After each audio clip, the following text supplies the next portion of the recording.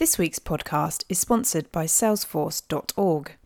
Salesforce.org is the dedicated team at Salesforce that delivers technology to non-profits, educational institutions, and philanthropic organisations so they can connect with others and do more good.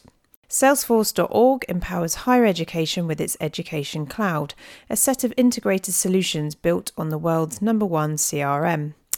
In today's fast-moving world, leveraging technology is essential to deliver the personalised, proactive and continuous experiences each student expects. But how can institutions embrace digital transformation, and how can they leverage technology to improve the student experience, achieve operational excellence and strengthen their relationships with the community they serve? With a desire to help the community find answers to these questions, Salesforce.org launched the Higher Ed Summit in the US 8 years ago and has gathered thousands of higher ed professionals to share insights and connect with peers annually ever since. To better serve their growing community of education trailblazers in Europe, the team has launched a regional summit called the Higher Ed Summit Horizons. And this year, Salesforce.org invites every higher ed professional and institution leader to join the ranks in Paris on the 10th of October and be inspired by pioneers in higher ed digital transformation. From building brand awareness, transforming the applicant experience, enhancing student services, building lifelong alumni relationships, or managing change and optimizing technology across the campus, you'll hear from pioneers who have paved the way for the future of higher education and have driven all kinds of innovations at their institutions. The EdTech podcast will be at the event, moderating a panel discussion and conducting interviews with those shaping higher education. Come and join us and have a chat. Register today at sfdc.co/Horizons 2019 using our special code EdTech50 to get 50% off your ticket. Not only will you get a chance to connect with professionals like yourself who are transforming learning, but you'll also hear from Graham Brown Martin, author and broadcaster of Learning Reimagined and founder of Learning Without Frontiers. Again, registration is at sfdc.co/Horizons 2019 using the special code EdTech50 to get 50% off the ticket.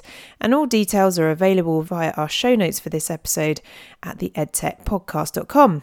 Okay, let's go.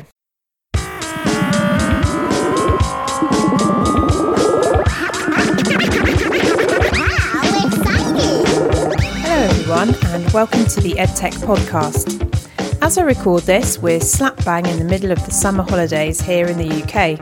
As is traditional, we are enjoying a severe weather warning, which basically means it's a little bit blowy and raining slightly. How is it where you are? And what did you think of our new podcast series trailer? Tweet us where you're listening from and what you're doing at Podcast EdTech.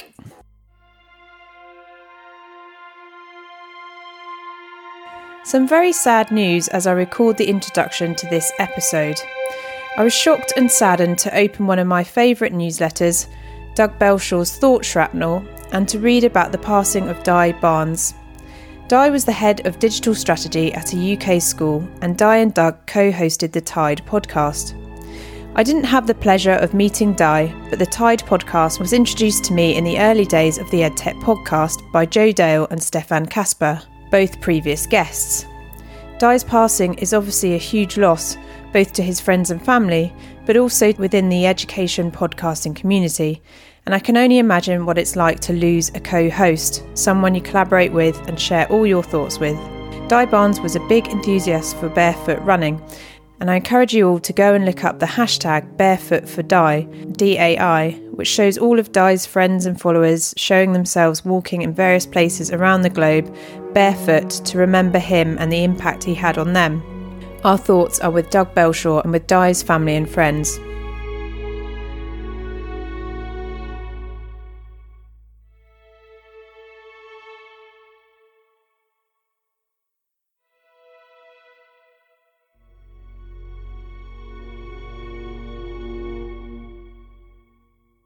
A few other announcements.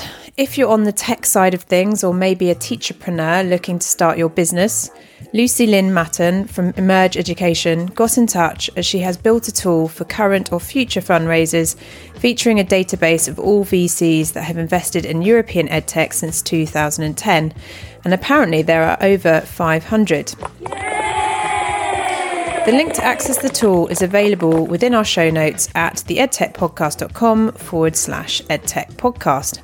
If you're interested in events, keep listening until our outro, where we also list what's coming up and how you can track upcoming events in our calendar.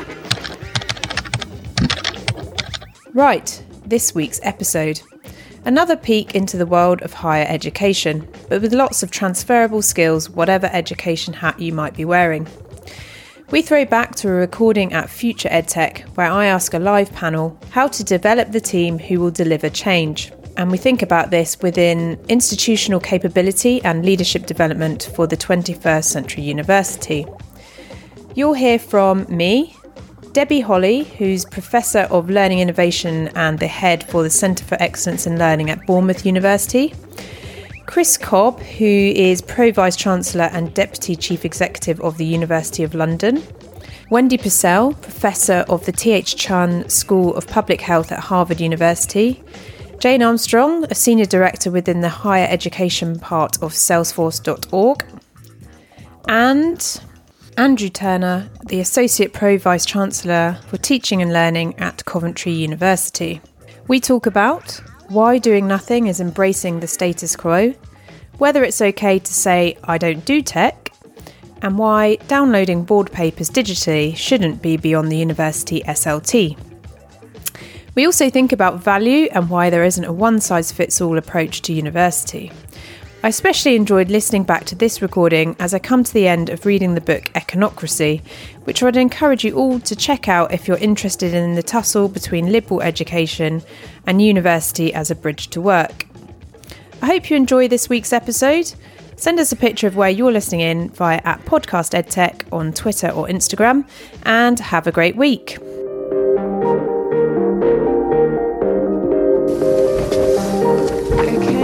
Well, hello and welcome everyone again to Day 2 of Future EdTech. The first part of creating change is having a seat at the table, so well done for turning up, and you guys are obviously the early adopters this morning. Yesterday I met people who travelled from countries including Holland, Dubai, Bahrain, the USA, so a big welcome to anyone who's travelled from further afield. And I even managed to meet one of those listeners from Australia, so that was pretty amazing.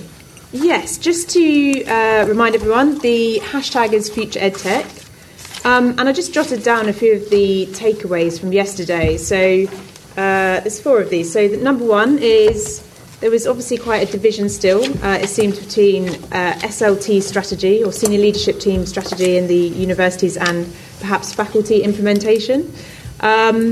It struck me that the personality mix on your change team can make or break a programme. So that's quite an interesting idea that, you know, the right people in the right place at the right time, it's that strange alchemy that can make things happen. There are a diversity of university models. So I know yesterday people were quite aghast at those that tied industry and employability can perhaps go against some of what we think sometimes. But then I also thought, well, for those people who've been less well served by the traditional university model, you know, that idea of making every penny count and getting a job at the end is actually really very important for them. So, you know, there's a diversity of university models and each one is valid. And finally, everyone seemed to agree that where there is finally consensus to change, there needs to be less bureaucracy and red tape to actually getting that done. So it made me think, you know, perhaps is that an area where EdTech could actually assist in making that more efficient? But this morning we're here to talk about developing the team who will deliver change. And I think for those of you who are passionate about actually getting stuff done in the universities, this hopefully should be a really exciting panel. So my first question to the panel, which of the capabilities needed to create and sustain a 21st century university? And perhaps I'll jump to Andrew for that one, because we had an interesting chat this morning about, agility and perhaps how that might work in a university. So, yeah, it's a tricky one. I think for me, for a university, it's having an entrepreneurial mindset for the university at probably every level of the university, and trying to embed that throughout a university. And by what I mean by that, I think if you look at risk at the moment and you look at the uncertainty in education, the risk is not doing anything.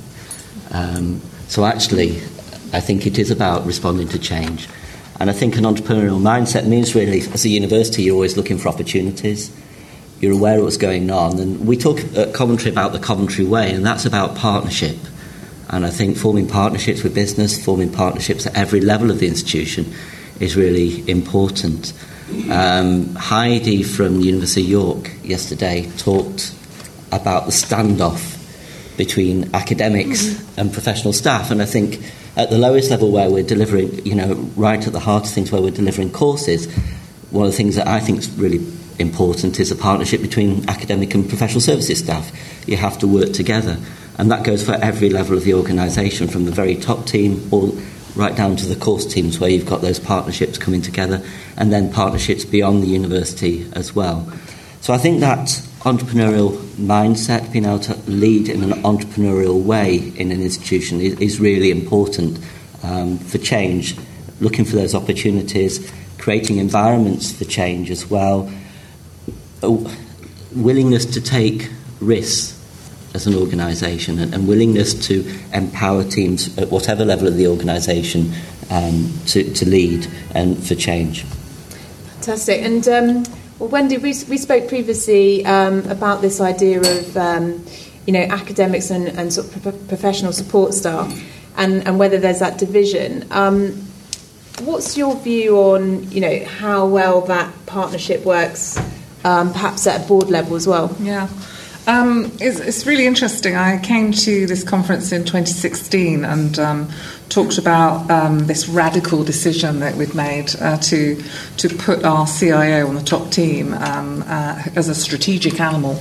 And yesterday I was in the VC senior leadership lunchtime meeting, and we took a straw poll to see here we are in 2019 with all the things that are happening, and still so few of those CIOs who are really strategic animals were on the top team, and that to me is really disappointing. And it's kind of created a sort of sense that technology is something that you instruct to do something, as opposed to being able to illustrate the art of the possible, and thinking about your business and your university in a very different way. And so that's one of the things that's quite disappointing, that sense of embracing the bridge between what faculty are really passionate about and how professional services staff actually help to realise that and are very much active players, as opposed to being outside the room waiting for the white smoke to go up and being passive. And made passive structurally through that team dynamic. I think that's really interesting. There's a lovely little article from the Harvard Business Review several years ago which talked about the corporation is at odds with the future. So it talks about the corporation, an institution, being structured and bounded and all the things that we talked about yesterday that were kind of curtailing or strangling innovation, and how the future is really amorphous and unbounded, and therefore how can both faculty and professional staff come together to bring bits of the future in to their organisation and have a kind of learning mindset, as opposed to these big kind of institutional change programs, which are take so long. By the time we got it signed off, it's completely out of date. So how can we become much more agile and much more innovative, really, at bringing bits of the future in and trialling and testing and learning? And I think that's the piece for me, is how do we bring those the talent of our organisation together, irrespective of what label we're wearing, for the good of the organisation, really. So that's very interesting. I'd love to come back to the point about bringing outside expertise in. In terms of that sort of process and structure, Debbie, perhaps you can talk about your experience, because I know, we talked before the event about, whether this sort of delivery of change, some universities go around about it in a sort of centralised manner and some more localised in their team. So could you share your experience at Bournemouth University? Yes, at Bournemouth we've got, like a lot of other universities, a huge building programme, a huge investment programme. We procured a new VLE, and what we started off with was doing one of the Changing the Learning Landscape scoping pieces with Advanced HE, JISC, ALT, National Union of Students and the Leadership Foundation. And then we sort of drew in a lot of stakeholders to influence the next steps. And we tend to use the new buildings, the new VLE, as kind of catalysts for culture change. And I think it's getting the culture change piece in as part of the tech change and innovation that pulls together and operationalises those partnerships that Wendy's just described. So, you have to do your basic VLE training or whatever, but we actually invested in having academic learning designers on 2-year posts coming and working with faculties to show the art of the possible, so to really stretch and to show how you could engage students in the classroom. And to get that change, our central unit is academically led. And I think that makes quite a difference. I know there's different models in different universities, but at Bournemouth, to get the buy-in for the faculty-facing change, you have to have the academic leadership. And we work very, very closely on the committees with our professional colleagues. But to actually get that transformational change at student level, it really has to be, I think, a partnership model. Very interesting. I think if anyone's here and saw Stefan speaking yesterday, I'm not sure if he's here today, but I think that was sort of a version of his role at University of Southampton before he went to Carnegie Mellon. So that's interesting. So that's sort of the centralised approach. Perhaps for Chris and Jane, there's also the idea of, if you're partnering, where you're choosing perhaps partners with, if you're talking about digital transformation or that kind of thing. With the University of London, you've got a huge set of universities, each with their own culture and values. So then how do you create that sort of value while seeking to implement change, perhaps, and make the most of efficiencies across your university? The University of London is very decentralised. Each of the member institutions runs their own affairs, and I was at one of the member institutions at the start of my career and actually divorced its systems from the central university, so I've seen it from both sides. The centralised services that we offer now are very much on the basis of a service to all, and actually we have over 100 universities buying into our services, mainly virtual learning environment services.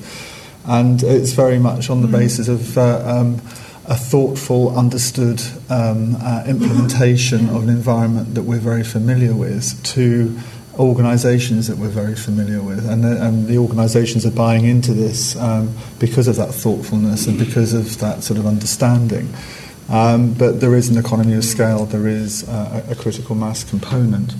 Can I come back to some of the earlier questions, Sophie? And one of the key things I think is about to get change brought into across an organisation. It's a common understanding of what the need is and the imperative. And often the leadership team have that understanding, but the rest of the organisation don't. Mm-hmm. And I think that's core to all of this. And sometimes it's around an outside influence, additional regulation that you have to jump through, additional piece of information that you need to have. And sometimes it's about actually the size, shape and purpose of the organisation. And you get those opportunities every sort of 5 or so years when you redefine the strategy. And getting people to buy into that new vision. Are you going to sort of change the way you teach, like Northampton have, where they've actually built a whole campus where it's digitally enhanced from the get-go, and the teaching rooms are of a size that aren't going to accommodate very large lectures because that's not seen as being the future and so forth. Getting the academic buy-in for that is really important.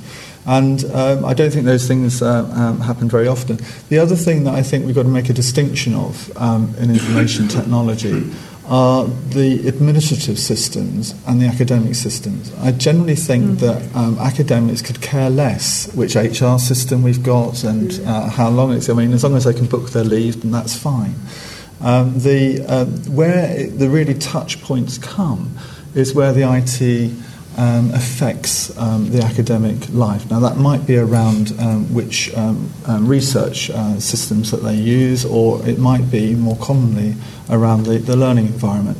And I think we've gone through that generational change of virtual learning environments, and there was a really big sea change about 15 or so years ago when they were brought in. The next big threshold that I think we're going to have to sort of encounter with that academic interface and IT is around assessment. And I think that is, and that's where artificial intelligence comes in and so forth. And I think we've got a really big challenge ahead with getting academic buy-in to a more efficient, perhaps a more robust, perhaps a better quality assessment environment that's IT driven, because there's a really big culture issue there, and getting that culture change is going to be really significant. I think there was an organisation from the Nordics here last year called Peer Grade, where essentially students mark each other's work, so it'd be interesting to get some academics along to see what they think about that.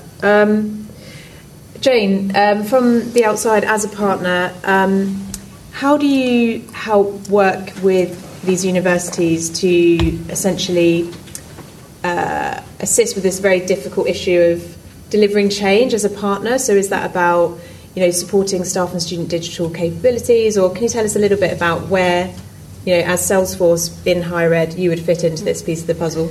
Yeah, so very much like the rest of panelists here have talked about, I do believe fundamentally it is about a partnership. And that's very much our vision within the company, that it's businesses, that can very much be in partnership with industry to impacting, that we can be sharing and being that forum for collaboration and sharing the best practices. And what our customers often tell us is that change will start often, and not surprisingly, within one area, one business unit, one division, and very much aligned, Chris, with what you were talking about with the larger term strategic goals of that institution, but it can be almost that decentralized, side of the institution, while the top up and also driving from the bottom down to influence change. And having experienced this firsthand within higher education, as I worked many years within recruitment and admissions, that's where we started driving some of this change and being able to demonstrate this. But I think that very much the power of technology is being able to also leverage that data to lead with the analysis and to actually show change through the insights, and how you're able to use that to make the strategic decisions for the institution and for the university, and really continuing to put that student at the center. I mean, it's very easy for us to be talking about that bureaucracy, the staff and the administration and the tension and ties, but I think we sometimes miss that all of this is for the student, and what do they need? And how are we delivering a really personalized, continuous, proactive experience that's very much relevant to them and what their needs are. And like we said already this morning, we saw all these different models in place. Well, how do you then customize those models? How do you deliver that for your institution, your students? And I think also from a technology company, what we're starting to do is take much more responsibility. I mean, I appreciate the comments yesterday morning around, technology and that we can be these big firms, but I think increasingly we are seeing it as our ownership to also deliver some of this to upskill institutions as well, whether that's through our own bespoke badges or modules that are complementary to help staff, to help institutions understand and to become more, these embrace digital transformation more holistically.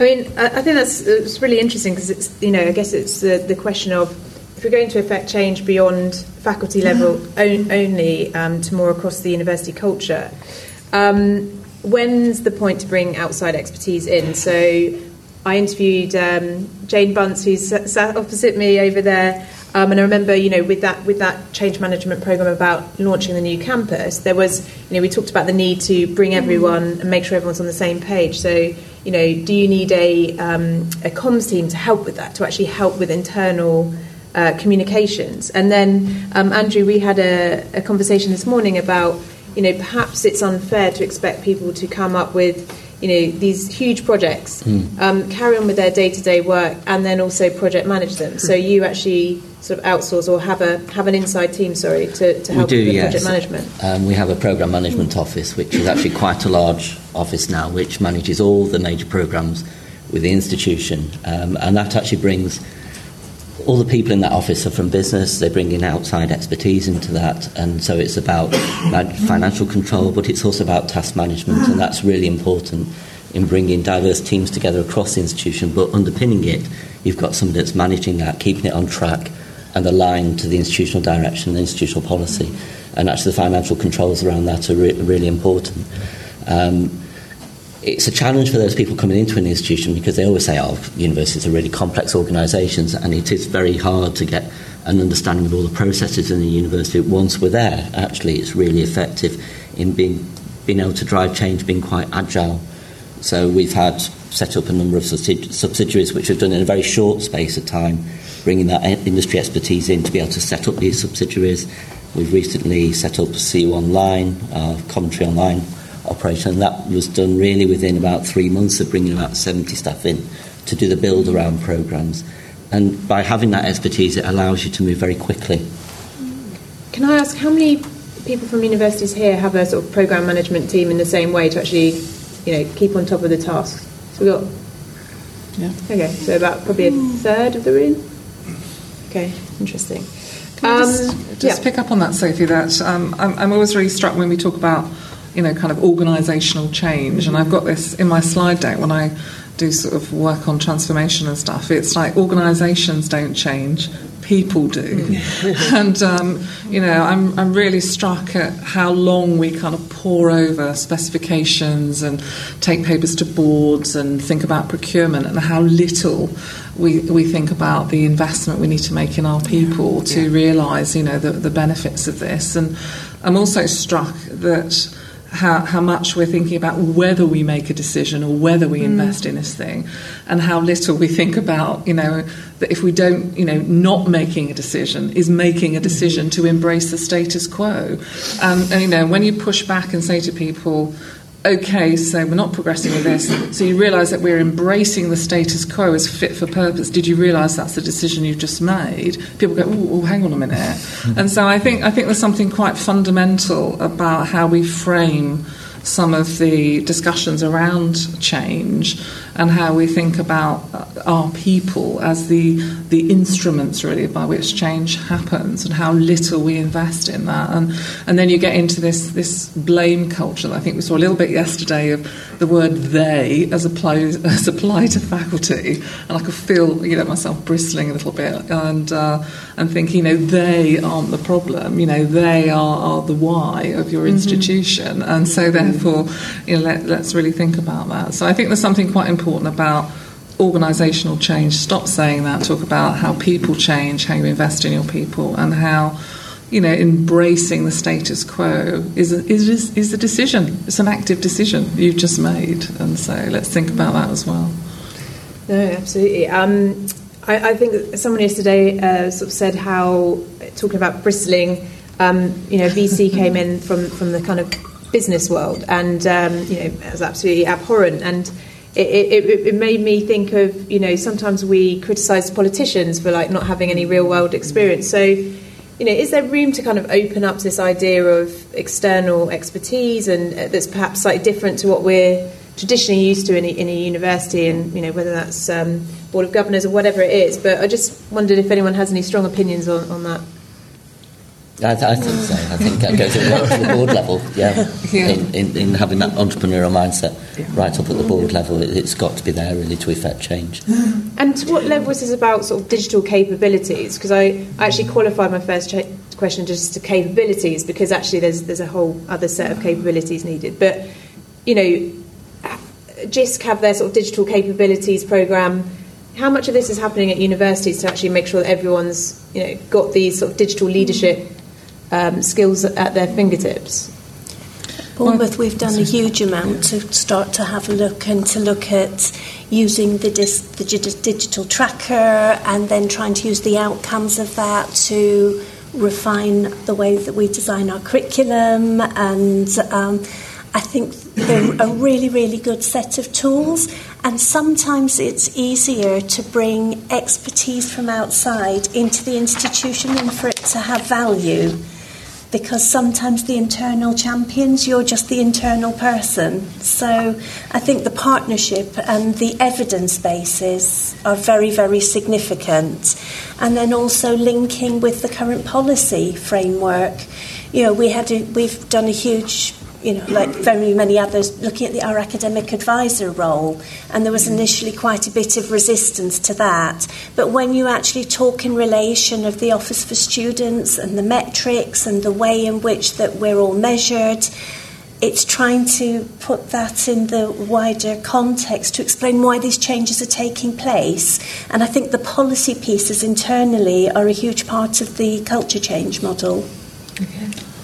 If I may come in and then, I'll be brief. What I also see is a rise of not only the CIO, Debbie, which you were mentioning, and you were touching upon also the Chief Marketing Officer, but now Chief Digital Officer, right, for the entire platform. And now it's thinking about, well, how do all of these individuals integrate, right? And they're the ones who are often bringing in that outside perspective because they've driven these change programs at other institutions and organizations. Schools are looking to them then to be able to bring this insights, and you're absolutely right. Sometimes they're seen as the outsider in and can drive this and can leverage models from, it could be banks, financial services, it could be healthcare, it could be other, not-for-profit or areas and industries that are really interesting. So, Chris, I'll let you continue on that. No, I think there are all sorts of different externalities that an organisation is influenced by. I mean, you've got in the leadership team, you don't have to recruit from within the sector, you can recruit from out. Your governance, you certainly have to have a lot of external influence there. And also you can buy in externality in terms of project management or consultancy or advice. What I would say across all of those, particularly around the governance, is that you have to have a range of things, and to focus on one particular skill is just wrong. So, you need to have people that are expert in law, expert in finance, expert in internationalisation, alongside those with the digital. Everyone has to have awareness of each of those things, but you need the experts there too. And that's why you have the CIO at the table alongside the registrar responsible for regulation and so on, alongside the head of research. It's the complementarity of all of that. So we mustn't sort of just focus on digital. We've got to, I think, understand that it's a team. Completely agree. Just to pick up on the governance part, particularly university boards, I'm just very struck at how ill-equipped many university boards are, for this kind of Industrial Revolution 4.0 and 5G and all of that, when they can't even download a board paper from a Google Docs space. And I just wanted to share a monumental fail of when we tried to have our students mentor the board. So each, a student was kind of paired up with a board member, and to show them how it was to be a student and to work across platforms and to assemble our own content and all of that, and just how that monumentally failed as the board members tried to kind of teach them things or show them, take them out to dinner and stuff. So, there was a real sense that they just did not have a window into the world of how students were learning, and therefore their ability to make decisions at a governance level about how the business model of an institution was changing, albeit an academic institution. I think there's some real investment needed there to show boards, to think through with boards how the governance, needs to be strengthened to embrace. Andrew mentioned it, earlier, risk and their risk appetite for some of these spaces. Okay. At that junction, I would love to throw this open to questions from the floor. So we have some, I think, on Glisser. So if I go Abakasam, something like that. There we go.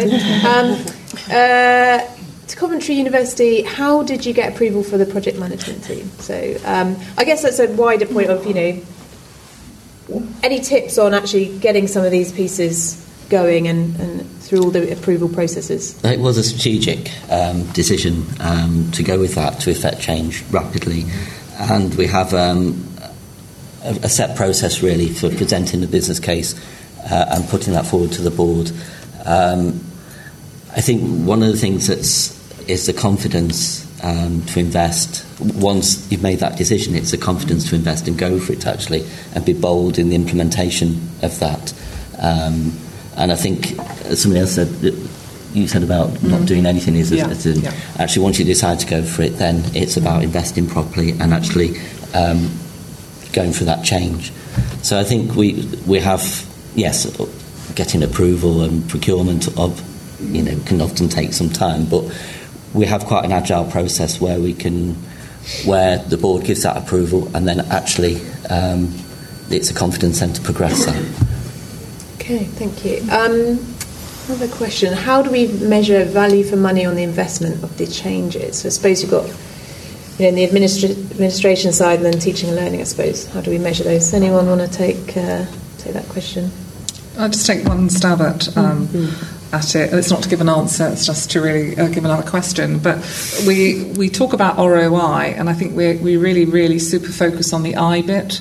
And so it's, whether it's 1.71 million or whether it's 1.714, so we'll keep that going backwards and forwards, and so we'll talk about the investment piece. And I think we're pretty poor at the R bit, which is what is the return we're expecting. And one of the disciplines that we saw from the PMO, so the Project Management Office, was that it made us focus on benefits realisation. And so, can you fully articulate the benefits that you wish to be realised? Do they align strategically? And so we got better and better at the R bit. And so I still think that in this kind of value for money, the return on investment, what are you looking for? We're still pretty poor at the R bit and the discipline that you need to articulate the R, your return. And we focus overly on the I bit. I'd agree with that. I think the business cases that come forward for the investment have to have that benefit. But I've also observed over the years that because these system implementations take a while, circumstances change, and the benefits that you anticipate at the start are not necessarily those that you're able to realise at the end, and a lot of the capacity that you might have expected out of the system has been absorbed by other requirements. Okay. Jane, I was going to say, I think, again, being the technology company, it is being able to lead with that data, right, and being able to show that impact. Again, if I just take an example of recruitment and admissions, it's very easy to measure the number of students who might now be following you on social or who are more engaged, or how it's related to your applications increasing, assuming that's what your goals are for an institution. It's all going to depend on what you want to be delivering in line with your strategic plans. And I certainly agree that on the R side, and being clear on what returns you want and being able to set that metrics up, but it should very much align with that longer term vision, and knowing that this is a journey, right? Is the journey of change that you have to embrace upon, but being able to lead with those insights to be able to align that with strategic goals, and having the data to prove it is valuable. Okay. I was curious to know if the panelists had any other examples of either sort of successes in this idea of creating change beyond beyond pockets of innovation, and then either, or if you're more comfortable with it in that British way, failures as well. So we've had a few of both, but if there are any more lurking there, let's get them out in the open, because we can all learn from them, I'm sure. I'll start you off then. In terms of one of the major concerns in the sector has always been the not invented here syndrome, where you may have something that's perfectly adequate, it's really, really good, but you've got to spend ages kind of bespoking it and kind of really making it. So the not invented here syndrome, for me, is a major issue. And I think working with a lot of businesses, good enough, and that sort of space, and then there may be something where there's a white label and you put something over it, but I think we do so much of reinventing and duplication, and there's so much waste in the not invented here syndrome. Well, it might be okay for so-and-so university, but I don't think you quite understand us, and so that not invented here syndrome is a real issue, I think, in some of these. To see the scaling. I know people talk about that in the school sector as well, the constant reinvention or downloading and tinkering of resources, which is... But you can see it both ways, because then it's sort of making that your own. But I completely agree. Everybody's special. Everybody's got to have an exception.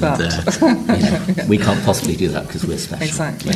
Although I do think you face that challenge, because what our students want is wow. Yeah. And sometimes when you implement big systems across an institution, people think, oh, it's going to come down to the common denominator. And I never think when we're teaching there's that common denominator. I always think there's that potential for wow, and anything we should be doing should enable that to happen. Particularly because we're talking about the research and teaching side today, not necessarily the research side. We're very complex institutions, but students want wow. Okay, what else do we have up there? Beyond the current forms of e-assessment, which changes do you expect as technology changes? So we've talked a little bit about AI and how that might have a knock-on with assessments. Any others that you're kind of... Following on from my wow, I think if we actually look at the student experience and personalisation, we're still personalising within the systems that and the frameworks that we have in place. So you've got your semesters, you've got your assessment points. If I'm going to go and get my driving licence, for example, I can go into a test centre, pay my 30 quid, and I can do my exam anytime I want. And then I can go and do something else. So I'm not trying to sort of say that we should look at assessment, which is very complex in such a simplistic way. But I do think there's something about the pace and enabling students to learn and to be assessed and to move on and to have their priorities, perhaps more geared to the 21st century. I still think we're delivering a 20th century model. So I think, if I understand correctly, Coventry might be speaking a little bit about this idea of, will technology get to the point? I think there's someone here from Deakin who came across, but where you can enrol at any time, and we're not stuck in these structures. But that's right, and the ability. I mean, Deakin do that; they have enrol any time.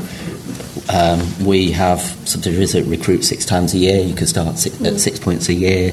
We have on the main campus 3 points a year, so I think that will come. I agree with Chris, actually. I think the biggest challenge will be assessment for us. I think we're still... I think if you look at satisfaction with assessment, it's still the lowest performing area of universities. I think I agree that we're still in the kind of, last century really with assessment, and I think that's the biggest challenge. I don't think the tools there are yet there to allow us to assess efficiently. I think it's the staff mindset, It's the mindset. We completely changed our assessments and feedback policy to enable doing things with, Google Cardboard, with technology, with personalised tech. There's very few people have kind of stepped up and taken that opportunity yet, and that's one of the things we're working really hard to look at. I can give you a small anecdote from the University of London. I think it was, about 1880 or something, that the University of London started doing distance learning. And it took 3 months. The first set of exams were in the Seychelles. And it took 3 months for the exam scripts to be shipped out to the Seychelles. It took 3 months for the exam scripts to be shipped back to the UK for marking, and then 3 months for the marks to go back to the candidates that had sat the exams. And that model, whilst it has been speeded up by DHL and other things, is pretty much the same.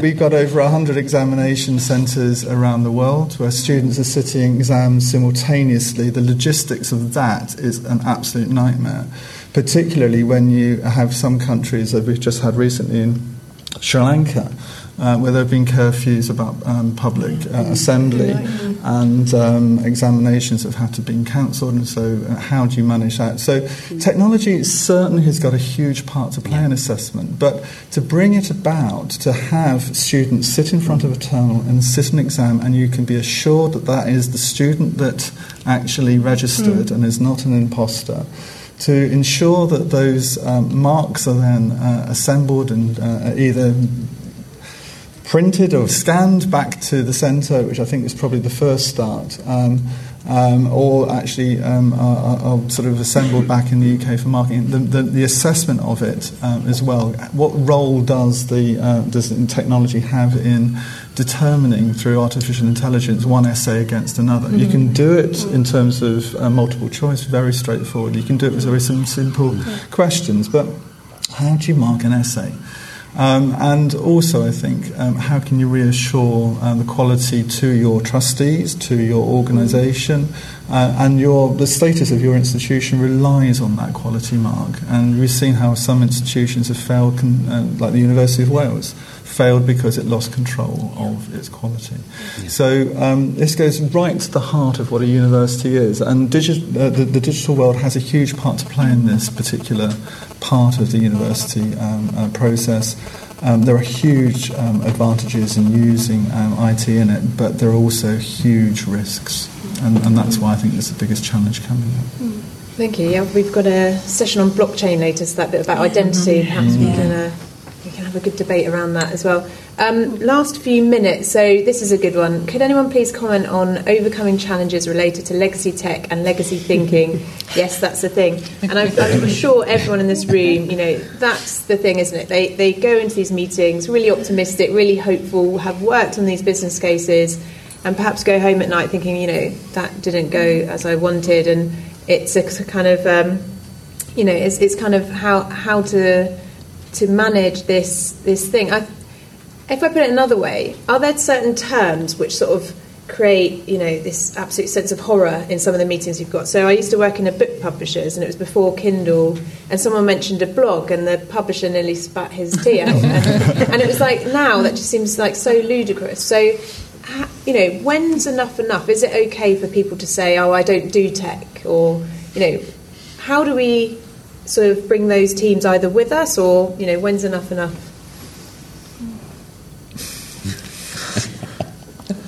It's never enough, is it?